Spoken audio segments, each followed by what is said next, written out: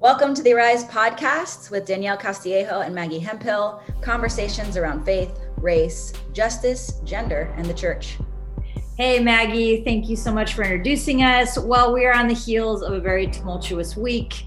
And so for a long time, I've been kicking it around. I've been thinking about narcissism and the current socio-political climate. And I wanted to invite my dear friend and colleague, a psychotherapist, a DV advocate. She's in private practice in Seattle. She's also an affiliate therapist and trainer with Northwest Family Life. And Yvette, thank you so much for joining us. I'm so honored that you're with us today. Thanks for having me, guys. I know Danielle and I have talked about this for a very long time, so we're finally doing it.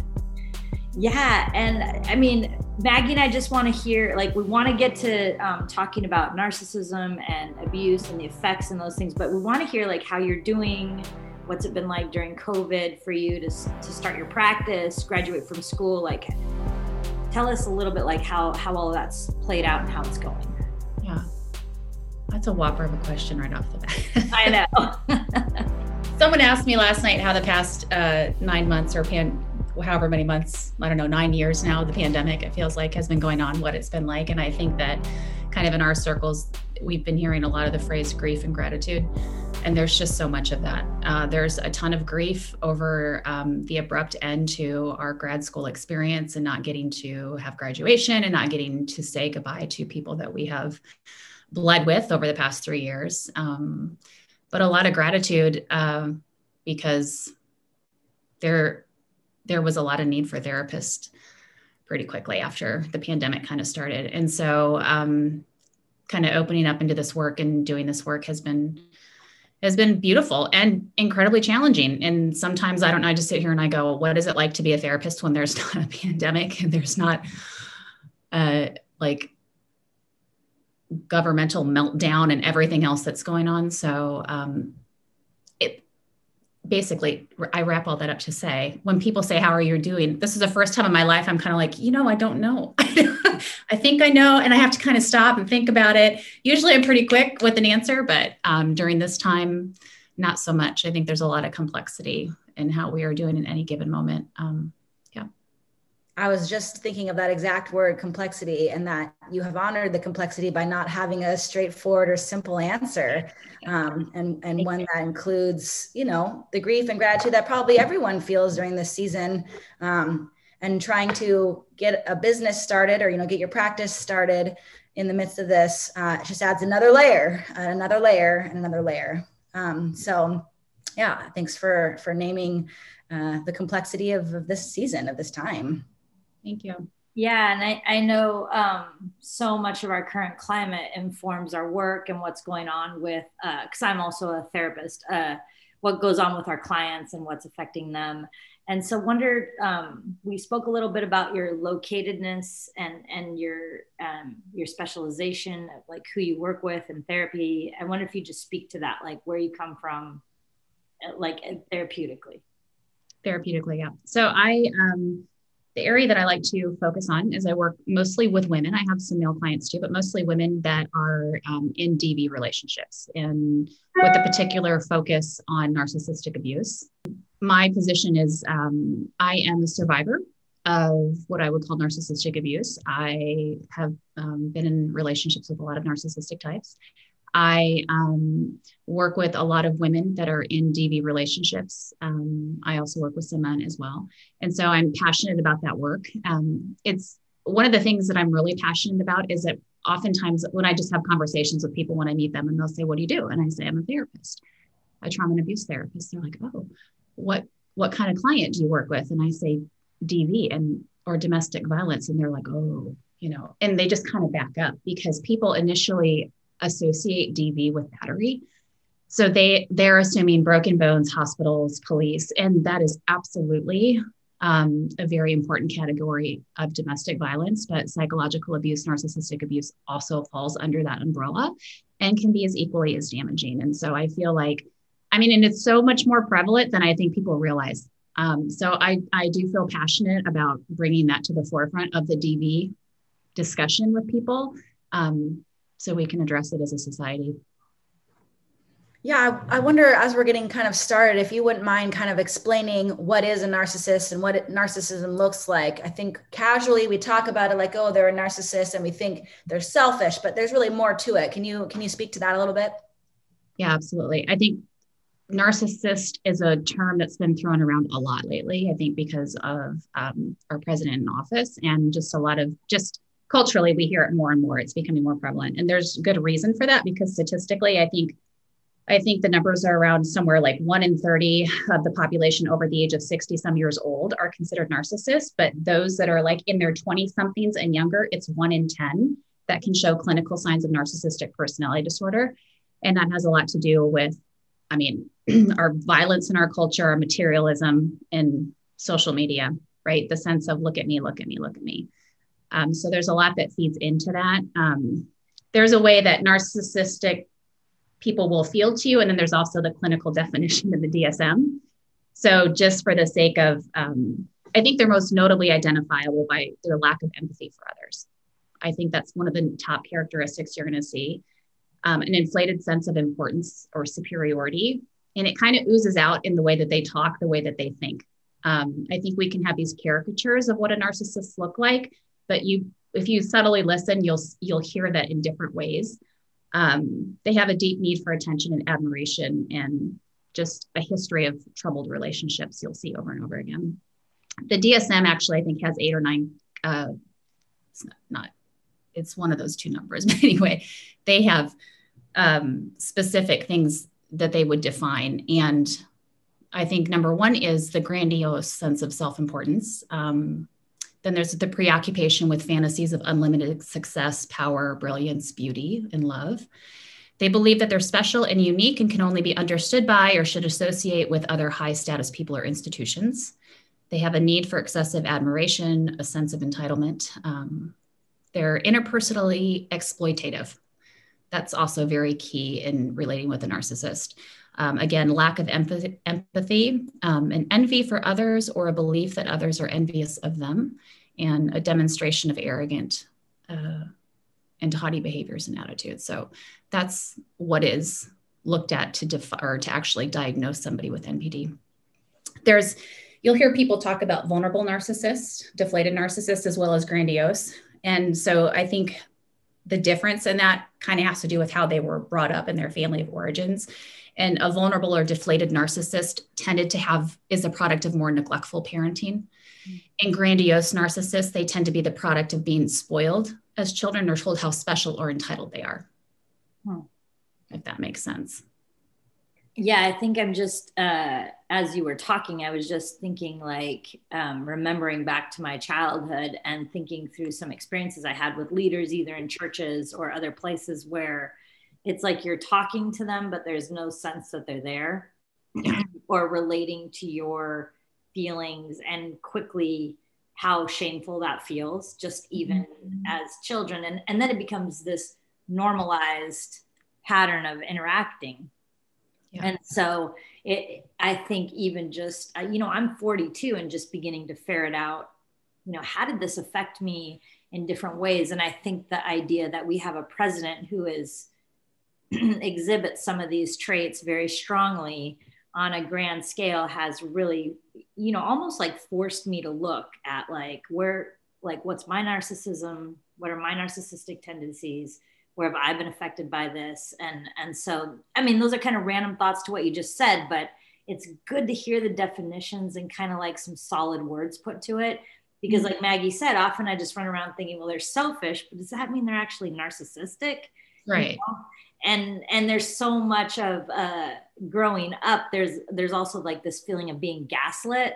Where if you call out someone that seems to have a strong lack of empathy or other things, then you're told, no, that's not it. That's not it. So those are kind of some of the things that came up as you were talking. Yeah. There's several things that you said there that I wanted to stop. Let's talk about that. Yeah. Pick one. Well, I think you were saying you had to stop and reflect on your own narcissism. And I think that's one of the first most common things people get caught up with when they hear the definition of what a narcissistic personality type is like. They start to go, oh God, I'm the narcissist in the relationship. If you're in an intimate relationship, I can't tell you how common that is. And the survivor victim always has to do a little bit of war with that, because everybody has narcissism in them, everybody. And actually you need a little bit of it in order to try to achieve great things in life or to do anything. You have to have something that believes that you can. But people that didn't have good parenting when they were younger, to have somebody inform them of their limitations and also celebrate how they were made, aren't able to kind of grow up in a healthy way with that. So there's healthy levels of narcissism that cause us to take important, necessary risks in life. And then there's kind of a narcissistic style of relating, which can be difficult, but I think you can also work with and see it in yourself. And then there's something that becomes more pathological, which goes back to kind of early issues with development. Yeah, I'm also wondering, you had kind of mentioned, like, even though we have this definition, this working definition, from the DSM and also the first definitions you started with, but you also said that also changes when you think about the way narcissism impact us. And then Danielle mentioned gaslighting. And that for me is what I always think of when I think of the impact of some being in a relationship with a narcissist. Can you talk about some of the other impacts of how it feels to be in a relationship with a narcissist? Yeah. Actually, I wrote down a little list so I can tell you that specifically. It's a great question. Because if you're in a relationship with them, you'll experience the lack of empathy. You're going to experience manipulation. You're going to experience projection. So often when you try to confront a narcissist or talk about how they're impacting you, somehow things are going to get spun around and they're going to tell you that you're doing that to them. It happens all the time. So they will project on you exactly what they're doing to you. They'll accuse you of it, which is also a form of gaslighting in a way, I guess, to distract. They're going to feel emotionally cold or distant. Like Danielle said, you kind of get sucked into their orbit. And then when you're there, you're kind of like, they feel a little bit empty or distant or cold. It feels hard to attach to their personhood. Gaslighting. And it's like, again, we can make a caricature of what that looks like. And it can be very obvious where they can just say, I didn't do that, or I didn't say that, or that didn't happen, which is a more obvious thing. But there's also just the way of having conversations and talking about facts. And it's a subtle shift over to something else that re-narrates without the obvious, I didn't say that. There's going to be just a general feeling of crazy making. You just feel crazy. It's hard to make heads or tails of conversations. And it feels like there's a circular nature to something that doesn't ever quite get resolved. So we label that crazy making. Another thing is confusion.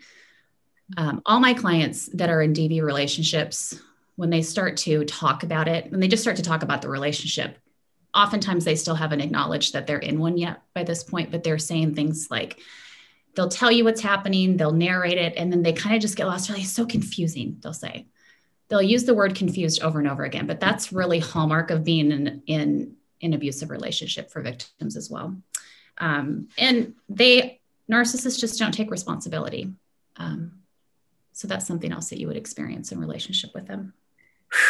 I mean, we read off the list and we go through and we're just jumping through hoops, and it is so weighty. Yeah. I mean, when you read off the list of what's coming at a person or coming at our society. Yeah. And just how even is there possibility to untangle from some of that, or what's the process of untangling from some of that, or even beginning to even to be able to name oh, I feel a lack of emptiness, a lack of empathy, or there's some emptiness here, what's that process like for untangling from narcissistic abuse? Even as you said that, I felt the tension of that, or just all the confusion and the tangled, jumbled mess that it can be to be in a relationship with a narcissist or somebody with high narcissistic traits. And I think an important key component of healing is dropping into the body and knowing what your body feels. Like you just said, how do you name what you feel? In abuse, we often get stuck up in the head trying to make meaning and trying to sort through thoughts. And we can get derailed from what we're going after when we're trying to confront how a narcissist treats us. Mm-hmm. And we lose sight of how we feel. And so it's really important to get into what does it mean to have safety so you can feel? So that's the first goal, I think, You have to establish safety Yeah. so you can feel, and start to name what it is that you feel and honor what your body's telling you. Yeah, I think about even getting to a space of safety is not easy when you're talking about domestic violence. And like you said, we think of physical safety being like, I'm not going to get hit, I'm not going to get punched or scratched or locked in my house. But often there's so much of our safeties wrapped up. And even if someone isn't getting hit or punched, like there's this psychological tentacles, I think, that get in and have effects on people feeling safe, even when they're apart from the person that they're in relationship with that's harming them. And so, yeah, how does that work? Like, I don't even know exactly what I'm describing. Yeah. Yeah. And I think just to go back to the issue of safety, like you're saying, sometimes it is an issue of physical safety. Sometimes if there's battery or even just emotional abuse, you need to have space where there's not a lot of background noise. So you can actually silence some of that stuff so that other things can rise that you feel in your gut. Your body is just not going to be able to drop its guard if it doesn't have safety. Some people need separation for a period of time in another home. Some people can do that effectively in the home with a narcissist. They can learn how to do that. It can be very complicated, but some people do it, and they have to because of financial limitations. They don't have other resources. They have children, whatever it is. So there's that issue, and that's where boundaries become really important in figuring out how to establish boundaries and maintain them. And it takes a lot. I mean, I think on average, it takes people that are trying to either get out of a DV relationship or try to figure out what it means for them to heal it, on average 7 to 9 times before women can actually leave. So they attempt it quite a bit. With boundaries as well, still along the lines of safety, it's not just safety with others, the person that's kind of the perpetrator, but it's safety, having safe people to support them, but also safety with themselves. So what is it? We have to understand our own tendency to self-sabotage and the harsh narratives that we live with over and over again in order, that's kind of a little later on in the steps of safety, but I need to know that I am safe with myself to allow myself to feel really complex things and to name things that feel really difficult to name. Yeah, I was thinking about your definition of crazy making and thinking about how being in a relationship with a narcissist makes you not want to trust yourself. You know, part of the gaslighting is like, you're not sure what is real and what isn't real. And so I like that you mentioned safety is not just a physical thing, but being safe with yourself and being able to trust your own experiences and your own, I guess, putting words to what you've had. And then this idea of having no noise. When you had said that, I was thinking about how it feels really hard to not have any noise right now, just like in this season of life when we're only connecting virtually or mostly connecting virtually, there does seem to be a lot of noise, but making sure that you have space mentally, providing a safe space where you're not being distracted and not being fed this same narrative that feels like a cycle that you can't get out of. I was just thinking about how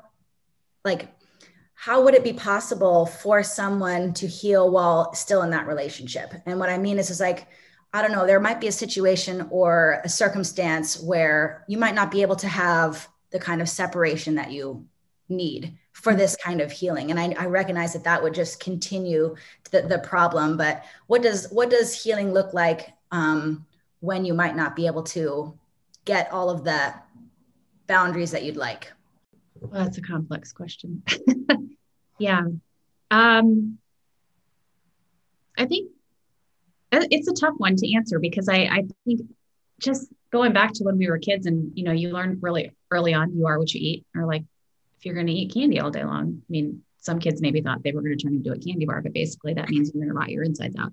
Yeah. So if you have like a cord of a toxic personality plugged into you, it's going to be really hard to let health kind of overtake that. And so sometimes if you can't fully separate, like if you can't fully get away, but you have healthy boundaries, it's really important to balance it out with good, safe people. So you can plug in health and love and goodness from other people that can let you have your own reality and experience and help you get a sense of self and a sense of grounding. So I think that's really, really important. And I think the more that you have that, the more you're able to decide what you need to do about this other one. And everybody's so different and every relationship is so different. And their partners sometimes will go down a path of getting the counseling that they need. And it can be a long process of the couples in the marriage trying to heal. Is that common with narcissistic personality disorder? No. Is it possible? I think it can be, but it's very, very rare. And I say that very cautiously because I think victims, that's part of what they struggle with in the relationship to begin with, is thinking that if that person can just get the help, they see their goodness. And so they stay in there a lot for that reason. Or they have a lot of empathy for their childhood wounds or trauma that contributed to their diagnosis. Or if they can just work harder on themselves, things can get better. And survivors will stay for years in a relationship holding out for that. So I say that cautiously because oftentimes people do need to separate. They need to get away. And it's kind of like the focus needs to be on yourself. And what does it mean for you to heal? And as you continue to get your sense of self and your agency and autonomy, that person will either see that desire to come alongside you and do the work they need to be with you, or you will naturally fall apart. And who you will be when that happens, you are not now. So it can be scary to think, I don't know if I can handle that down the road, but down the road, you will be a completely different person. So you don't think you can handle certain things, but you will be able to. Does that make sense? Yeah. I think I just wanted to just like clarify, just like you can clarify for me, what I think is happening here is you're saying that narcissistic abuse is domestic violence. Is that yes. correct? Is that what I'm hearing? Okay. And that oftentimes domestic violence, like what I was learning from you is maybe more associated with like hitting or like battery. Yeah. Mm-hmm. But this is in that category of domestic violence. Absolutely. Okay. Because I think as, I was raised in a really strict church environment. Mm-hmm. And so when I look back at different people in my life that I think, wow, I think they held a lot of the traits you list of as part of narcissistic personality disorder, actually, like those stronger traits. And now I have to think back wondering like, wow, they were married and with kids and the church didn't have a category for that. Like didn't have a way to name that as domestic violence. And so I just wanted to kind of like come back and say that because I didn't have a category for that growing up. So even as you speak and you say it to me, I feel resistance, even though I know it's true. Like I believe you, but I have resistance to it. Yeah. And that's the struggle for survivors as well. They all have resistance coming to label themselves as somebody who's lived through DV. And in like support groups of women who are DV survivors, we'll talk about what was it like when you first realized, when it fully settled in that that's what you were living through. Every woman has a story around that. They didn't like it. They rejected it. There was a lot of denial and resistance. And it's not that we tell them that, you just show them like, here's a spectrum of abuse. This is what the spectrum of physical abuse looks like: emotional abuse, psychological abuse, financial abuse, sexual abuse. And as they start to see, they'll start to put the dots together. And it's disturbing for survivors to have to own that, but it also helps them categorize and then know how to move forward. Yeah. Yeah. And I think that probably leads to a lot of confusion then, like of what you've been talking about. Like, wait a minute, I was with all these people that said, or surrounded by communities that, or at least when I think back, like these were communities of people that no one was calling this out, Well, I think you brought in an important part of the discussion when you said the church, like wow, is that a complex conversation when you intersect narcissism in the church? And I don't know if you read Chuck DeGroat's book on when narcissism comes to church. And I think it was brilliant the way he laid it out and how he kind of intersected Enneagram types. And so you could identify what it looks like in each Enneagram type, but also I think his statistics, for years has worked with putting people in the mission field. And he was like psychologically evaluating them, if I recall. And he would say high numbers of narcissism in pastors, like, because the role, especially with church planters, because they need kind of that grandiosity, the belief that they can do these impossible things. So it's very prevalent. And I remember after listening to that book, I was thinking about all the churches I've been part of. And I'm like, I don't think I've ever been part of a church that hasn't had a narcissistic bent. Every church that I've ever belonged to believes that they hold like some sort of corner of knowledge on what it means to be in a relationship with God, or we do this and the others don't. I was thinking, no, I don't think I've ever been part of it. I think it's part of the Christian culture in this era of time, which is really sad. And so therefore you're going to have a lot of narcissistic people in the church as well. Yeah, I guess as I'm listening and learning a ton. So thank you so much for sharing your wisdom and knowledge with us. I just am wondering like what the hope is for change, like for the survivor, for the narcissist, if it's even possible for them to change, and even if we're going to pull it all the way out to the larger system of church, like is it possible for a church to recover from that? Like, tell us a little bit about what you see as the hope for change. Well, that's a big discussion too. It feels like there should be 10 different podcasts around each little story. Well, you're welcome to come back. We can make a series. This can be our outline. Yeah. I mean, just pick one then, like, what's the hope of change for the survivor? Someone who is recovering from that relationship.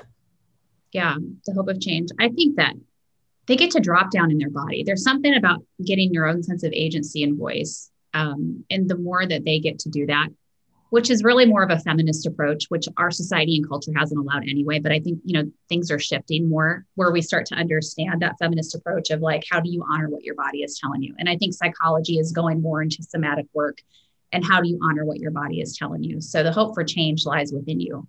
You were created to know goodness. And I think you're created with an innate sense of what that means. And I think that that's first and foremost what your DNA is made out of. And so how do you bless that and drop back down into your body and know that you can do that and you have permission to do that? Yeah. And so people, they just need good support. Like, how do we give people space to voice their truths and give them good support? Also, how do we allow women to be angry? In America, we don't do that really well. We say we do, but we really don't. We don't like angry women. We don't like it when women express anger. There's a way that they kind of get silenced in it. But what's your relationship like with anger as a woman? Do you feel like you've been allowed to express that? Because a lot of the times we feel like we've had to repress that, but we need anger because anger helps us create boundaries and organize behind it. Wow. And we need to be able to do that. What we do with our anger can be a whole nother issue we may have to address if we are reactionary and we're causing issues with it, but we need that anger because we need those boundaries so we can organize behind it, get more of a sense of self and our grounding. I think with survivors, another key point that we'll work with once we kind of establish safety is also to get in contact with what is your relationship with fear and guilt in your body. Abusers will exploit your fear and your guilt. They know how to do it really, really well.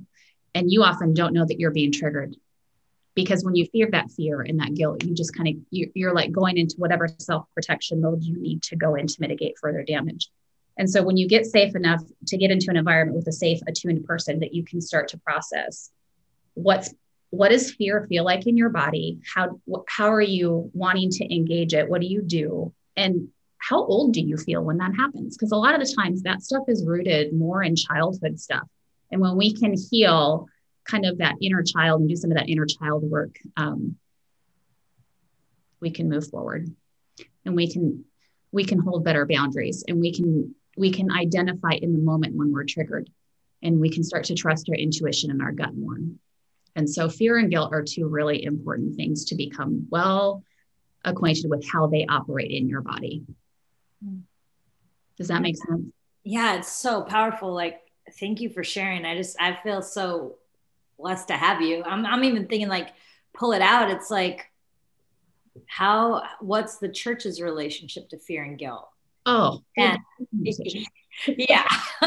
And how have the church lack of space for women to show emotion and be angry and create boundaries and systems around that led to more narcissistic behavior. And even if we don't go into the church, how have we allowed people, narcissists, to be actively in domestic violent relationships within our communities, and for us to be blind to that? And so it does feel really connected. And it's like that small example helps me understand, the larger picture.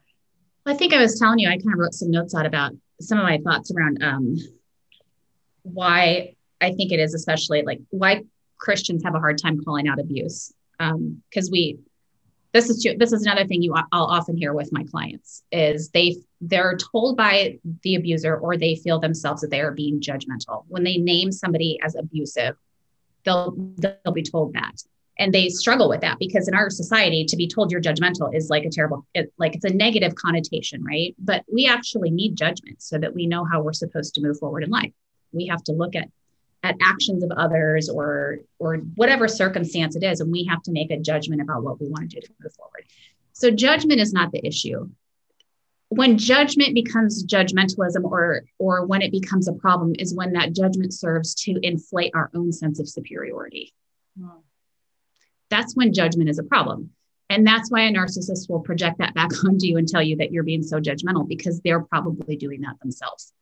And at the same time, because we are complex human beings who also have shadow sides, sometimes when we finally get to a place where we can make judgments, in our humanity, we will feel a little superior, or we will feel good that we get to put somebody in a place that separates us. And we need to know that that's what it means to be human. And if it's an unconscious thing, we fear it and we back away from actually doing what we need to do to move forward, as opposed to understanding that this is what it means to be human, is to have this complex emotion, but I know how to put that in its proper place and still choose to trust my judgment and move towards goodness with it. So I think that's an issue in the church because we're told not, judgment gets thrown around a lot in our Christian cultures is something that's very, very bad. Another issue around, I think, with churches is what I call sin leveling. So this happens a lot. I think my clients that have more religious upbringing struggle more with actually naming abuse in their marriages than my clients who don't. And because we sin level in a lot of our Christian churches, we say, you're rotten from the core, you're rotten at the core. Everybody is 100% sinful all the time. And therefore you're all equally responsible. And that's just not the case with abusive people. And when you do that, you are harming the victim. You are adding more abuse to her life when you tell her that. You actually, I think, need to pick a side when abuse is on the table. You actually need to be very clear about who you're going to align with. It doesn't mean that you don't take into account the other person's humanity, but you need to stand on the side of the survivor with that. Yeah. And I feel that so strongly, just in, it's an important call for us, just even as we think about like, how do you wind down a conversation like this? Like, clearly we need to have you back for many more conversations. And it because these are important for us to hear, but we need to begin picking a side, and we need to begin believing the person that is reporting the abuse. Mm-hmm. And I think that's on the individual level of the clients, we all work with, and that's in our community level when we're at church and we hear something. That's on a national level at this point, when we hear brothers and sisters in pain and we don't believe them. So I feel like, Yvette, you've just dropped so many truth bombs and nuggets of wisdom. And I hope, what I hope is we can continue this conversation. That's what I hope, because it's a worthy conversation to have and very relevant. Yeah. Thank you. It's my favorite topic to talk about. So I'm pretty passionate about it. There's so much to be said, right? Yeah, there is so many roads to go down. Yeah. It feels like we've really just scratched the surface because it's so complex, it's so layered. And because it's, not always the same in every situation, there's even nuance there too. So I'm grateful for this sort of broad overview and getting to name some of those things that we didn't maybe have words for or categories for, how it feels, what it looks like. And also just sort of clearing up for us, domestic violence and how narcissism and surviving from that or narcissistic abuse, I should say, is in that category. I think that's a piece that I think we needed to hear. We all needed to understand that. Thank you so much. You're welcome. Thank you. Thanks. Yeah, I mean, so we wrap up with 3 questions, Maggie. Like, who or what are you reading? Could be anything from nursery rhymes to the history of Africa. What are you listening to, and who or what's inspiring you? Okay. You know that I keep like 10 to 15 books on my coffee table. Yeah. That's not fair. We don't have time for me to list all those off. I had somebody that recently gave me access to their Audible library because they have like a lifetime membership. So I started to download. This is the first time in my life I've started to like download and listen to books, and it's changing everything. I can get through things a lot faster. So what I'm currently reading through Audible is It Didn't Start With You, which I think is Mark Wolin is his name, kind of along neuroscience, epigenetics, trauma, how it manifests. Fascinating book. I don't know if that counts for what I'm listening to as well. Sure. Yeah. I've really dove into music the past couple of years, which has been fun. I think her name is Dominique Philomise, is somebody that I'm kind of obsessed with at the moment. She's a Canadian musician, and she just had a new song released yesterday. So She's awesome. As far as inspiring me, my clients inspire me. Sometimes the bold moves that they make that I'm like, this is never going to happen, or they work hard and they come back and just take my breath away, and how much they are investing in their own life and choosing to live. It inspires me, and it just reminds me too that, I don't know, there's so much goodness out there in the world. Yeah. And what can happen when people feel supported and seen. It's pretty beautiful. Oh, we absolutely need that reminder that there's goodness in the world, especially right now. Before we go, I'd love for you to tell us how people could connect with you, or some resources that they can, access. Like, what's the best way to connect with you? Probably through email. I have a website. You can go to my website, and there's a link for an email there. My website is whisperingtreetherapy.com. That'd be the best way to connect. I think a core text that is a great text on DV is Why Does He Do That? By Lundy Bancroft.